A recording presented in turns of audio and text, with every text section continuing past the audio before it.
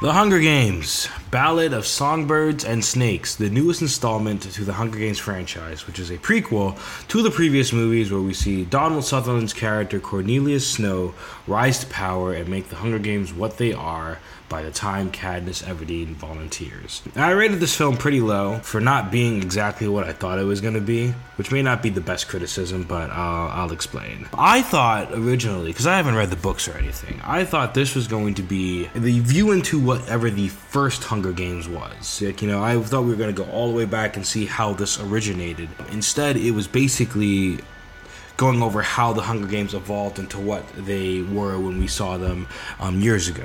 Which, that's probably on me for not reading the trailers right or actually truly looking at the film description. And there's nothing necessarily wrong with where this film takes place in the timeline, but I thought it would be way more interesting if we were to go further back to the first games, But I'm sure somewhere someone is working on that. The acting is great, there's no issues on that front. I think the relationship between the young Snow and Lucy Gray as mentor and mentee, I think, is believable. The issue I have is the pacing with the film and the way it's edited, the runtime, and yeah, just that whole timeline thing, and I didn't, like I said, I haven't read any of the books or anything. I'm only going based off the context of what I've watched in the previous films, and I won't spoil those films in any way. At least I'll try not to, unless you're trying to do a binge or whatever. Call me a bit of an old man. I think I'm starting to have a problem with, especially with superhero movies also, that I don't think every movie needs to be 3 hours. This film is 2:45, so just shy by 15 minutes, but still. Films that are oddly paced will really make you feel the runtime.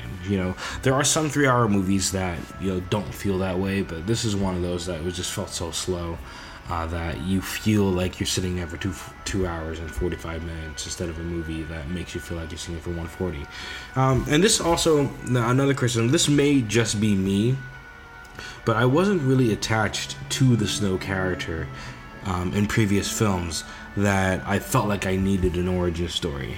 If this film filled some type of plot hole left from the previous movies or was maybe a way to justify its existence, then I probably would have been okay with this, but I don't feel like it was worth making a whole film around this one character that I barely felt like I cared about, And I guess, I didn't really understand or know the character from the films, so this was a way to get a little more insight into how he became who he is. But I just felt like I feel like there are other characters. I would love to see what Woody Harrelson's origin was. How did he get through the Hunger Games? I honestly wish we got a little more of Rachel Zegler's Lucy Gray.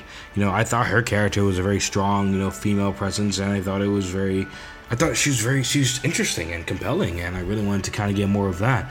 I get that this was she was in it a decent amount, and I get this is Cornelius Snow's, but you throw such a interesting, strong character into this film just to not really have her be the main character. It just felt weird, And I have a bit of a editing critique, for you filmmakers out there.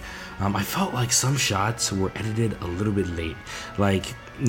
I feel like it should have cut a little bit earlier to when the character sang a piece of dialogue than it did in the film. It was like a second or two late before it cut.